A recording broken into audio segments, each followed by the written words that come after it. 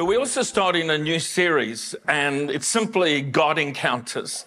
And just really upon our hearts was this feeling to have an expectation to encounter God in a fresh and in a new way in 2022.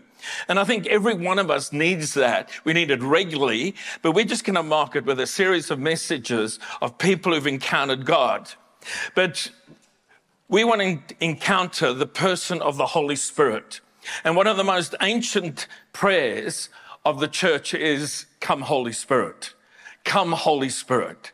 And so where you are right now, sitting here in the auditorium, or as I said, watching online, and even if you're watching on delay, just sit there and say, "Come, Holy Spirit," and allow the Holy Spirit to come and touch your life. I love something that a Jewish Christian rabbi said, Rabbi Sorrel. He said, "Two things in all of creation have the breath of God: the soul of man and the word of God. And when they connect, and so if you invite in the Holy Spirit come, and you're leaning into the word of God, I believe God is going to do something significant in your life in this moment and down through this year. I want to start off in a place that may seem a little bit strange and remind you of the story of the Tower of Babel recorded for us in Genesis 11. And it's kind of worth reading it or even refreshing it because it kind of illustrates what happens when people try to build something, build as they were a civilization, but without God. And in Genesis 11, verse 4, it says, "Come, let us build ourselves a city with a tower that reaches to the heavens so that we can make a name for ourselves." It's all about them. "Otherwise, we will be scattered over the face of the whole earth." And they were actually acting in defiance of the commission that God had given Adam and Eve to go and multiply, but the whole thing of going. And as New Testament believers, Jesus gave us a similar instruction: go and make disciples. And they go, "No, we're going to go, we're going to hang together, and we're going to do something for ourselves. We're going to build a civilization, and God, we don't want you to be a part of it." And they wanted to establish their own reputation and eliminate God entirely.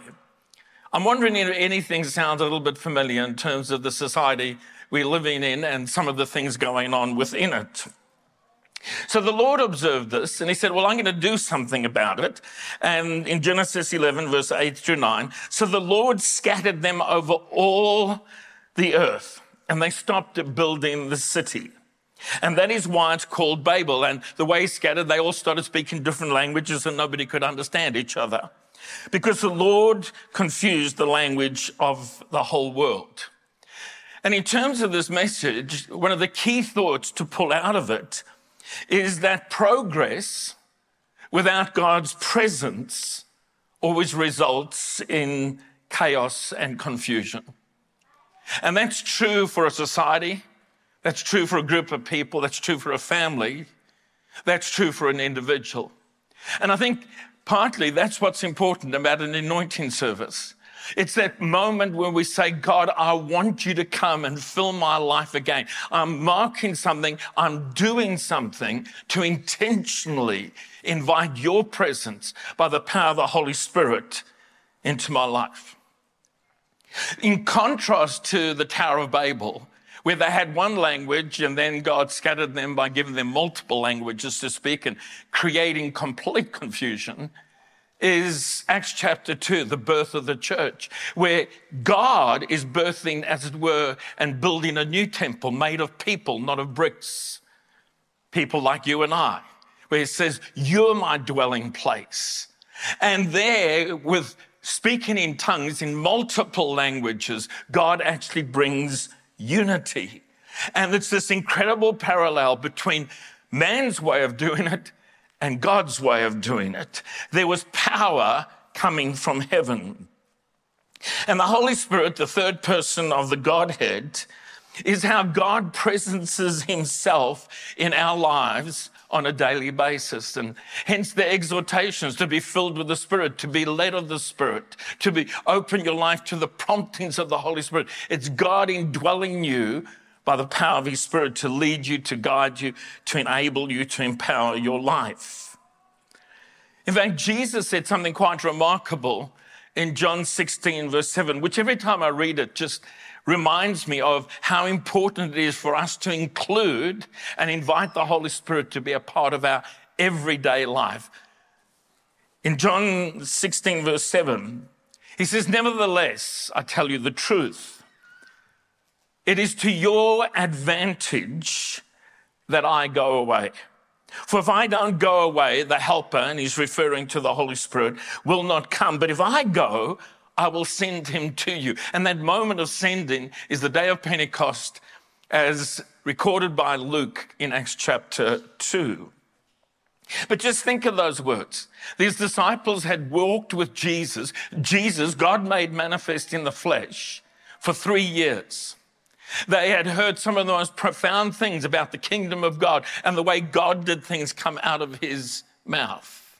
They'd watched him do miracles, heal blind eyes, open deaf ears, raise the dead, multiply food to feed 5,000 from 5 loaves and 2 fish. Miracle after miracle. And he says, "Guys, I want you to know you'll be better off if I'm not here." Now, if you were there, you'd go, "Excuse me? How can that be?" He says, "Because I'm going to send the Holy Spirit, and he's going to lead you. He's going to guide you. He's going to be the comforter. He's going to be the advocate." In Luke 24 and verse 49, he says, "Now I will send the Holy Spirit." This is after the resurrection, "just as my Father promised. But stay here in the city until the Holy Spirit comes and fills you with power from heaven."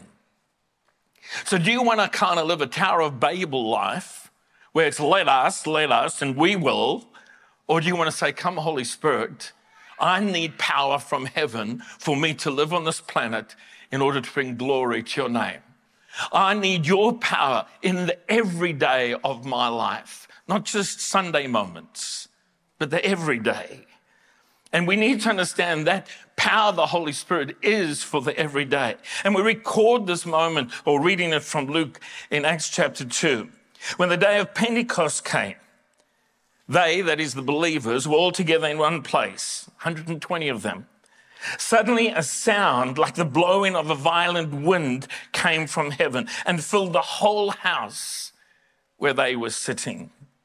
And the purpose was not to fill the house, but to fill them. And I love it in worship. When we encounter God and are in his presence, there's a sense of God's presence being in the house. But God wants to fill you, not just the house, as it were. And I'm referring to this auditorium or any other one. And they saw what seemed to be tongues of fire that separated and came to rest on them. And notice the statement: all of them were filled with the Holy Spirit and began to speak in other tongues as the Spirit enabled them.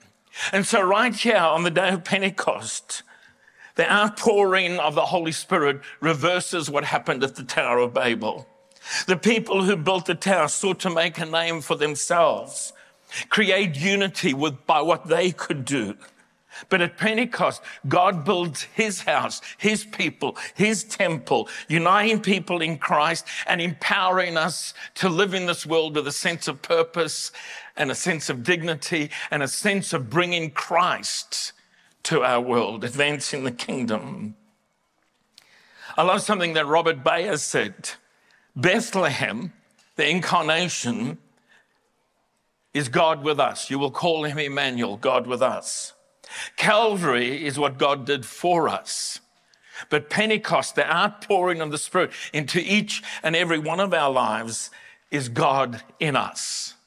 Bethlehem, God was with us. Calvary, God did something for us. But at Pentecost, it's about God being in us. All of them were filled, Acts 2 verse 4, with the Holy Spirit and began to speak in other tongues. And I want you to notice this next statement: and the Spirit enabled them. That word enabled is such a powerful word, to be strengthened, to empower, to impart something that adds something to your life.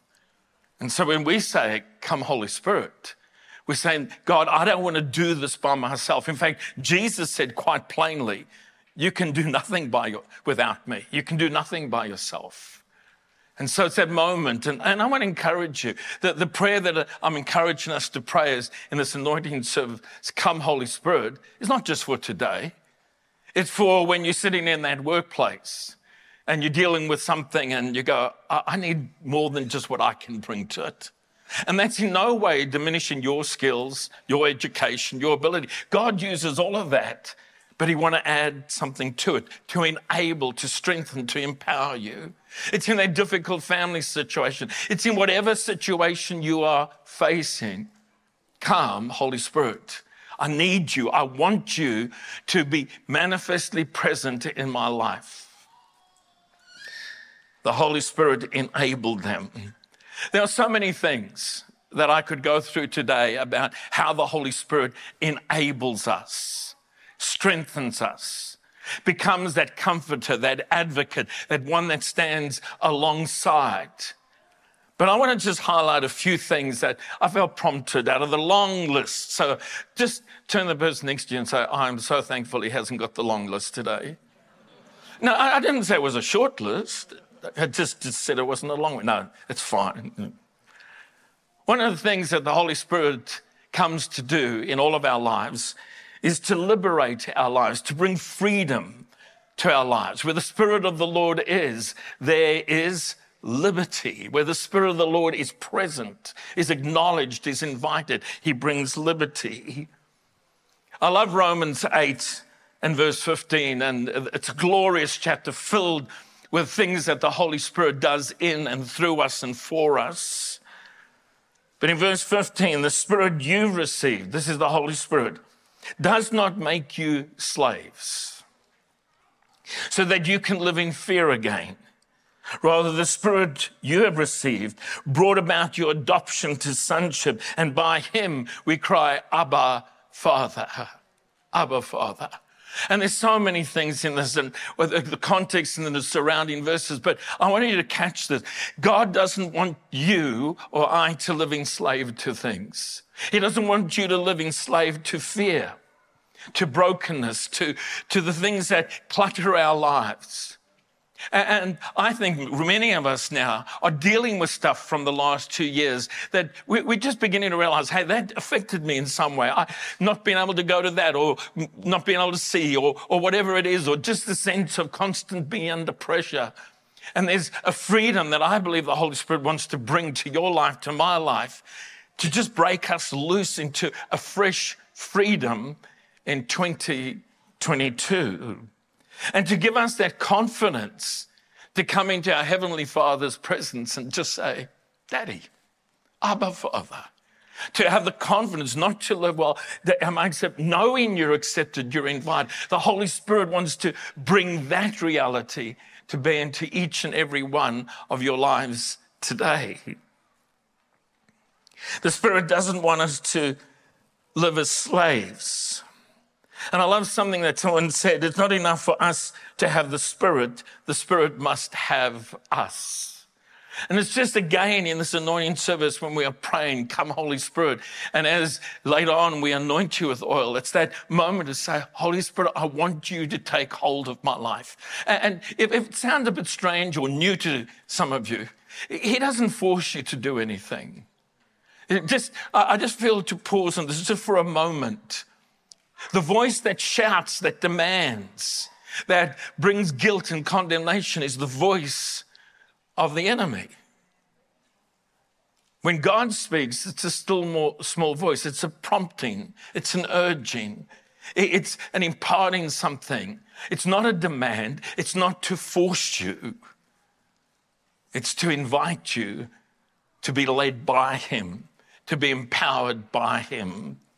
So you don't have to be fearful of that either. And when we invite him, and not only do we have him, but he has us, he helps us to live in victory. He's the Spirit of life referred to in this passage. I love that. The Holy Spirit is the Spirit of life. That's what he brings to your life. The second thing is to empower your walk. And this is bringing it down into the everyday.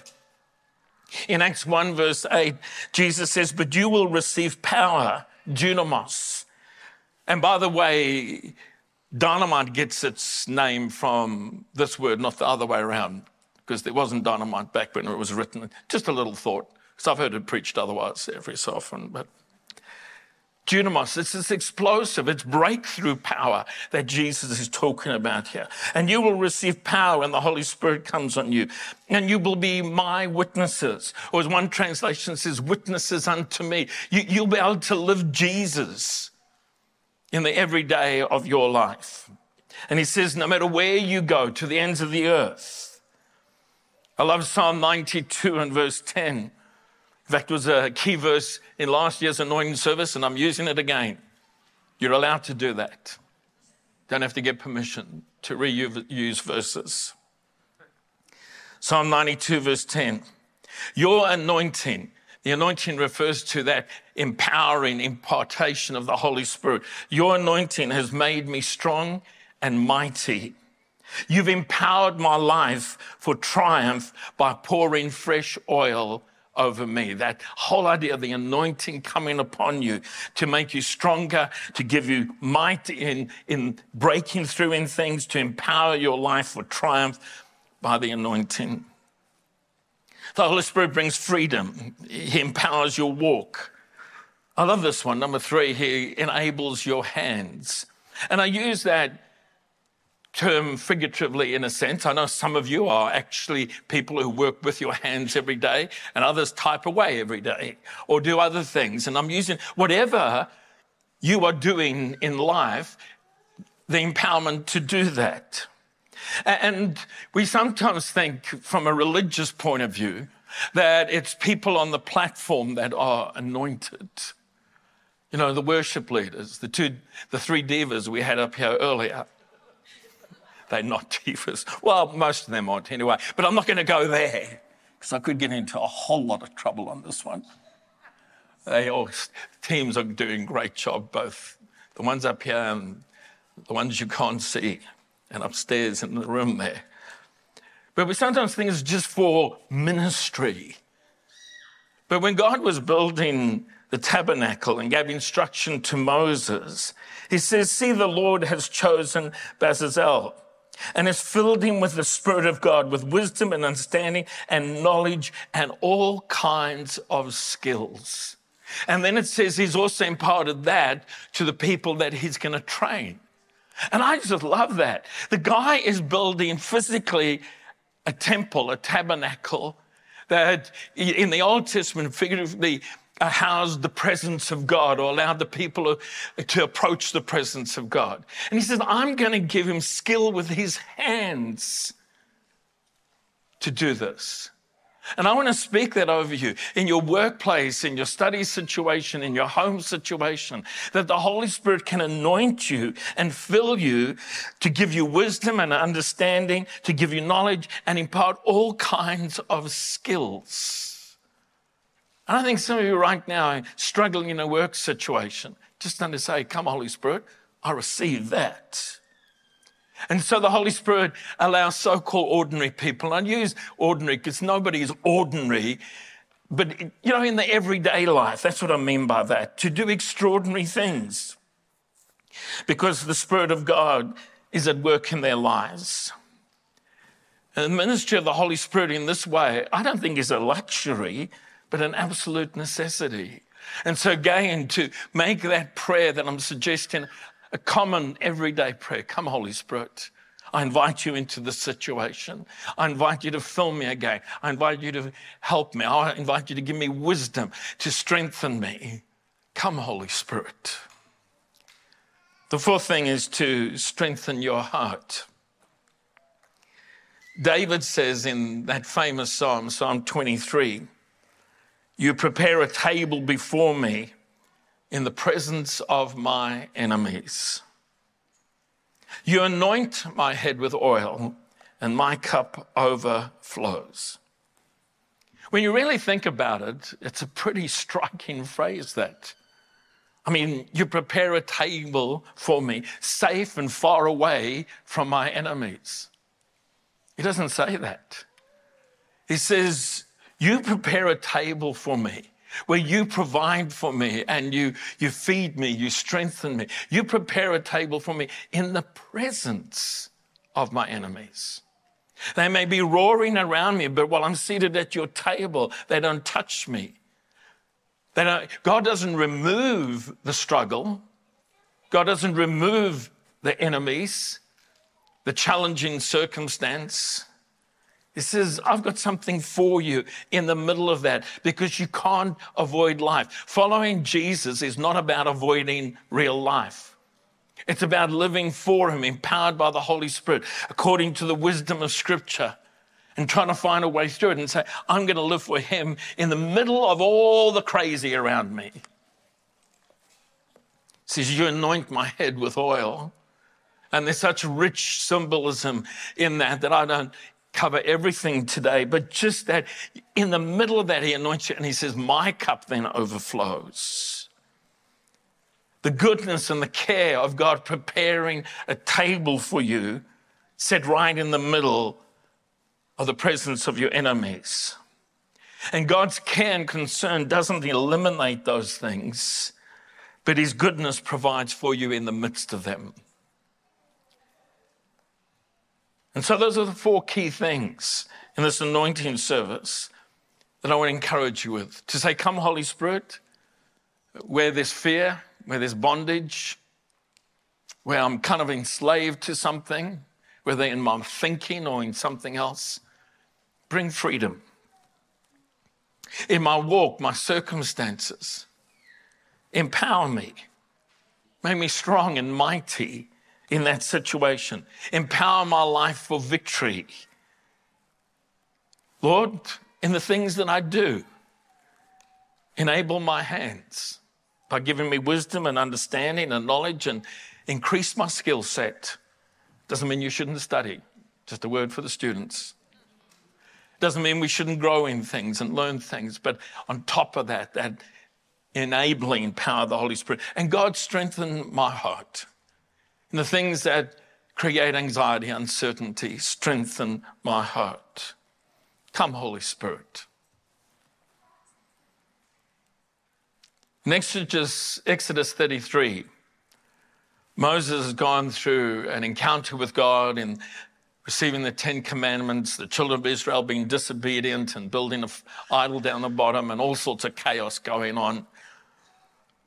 And God at one point says, I've had it, I'm not going with you anymore. I'll send an angel to take you into the promised land, but I'm not going.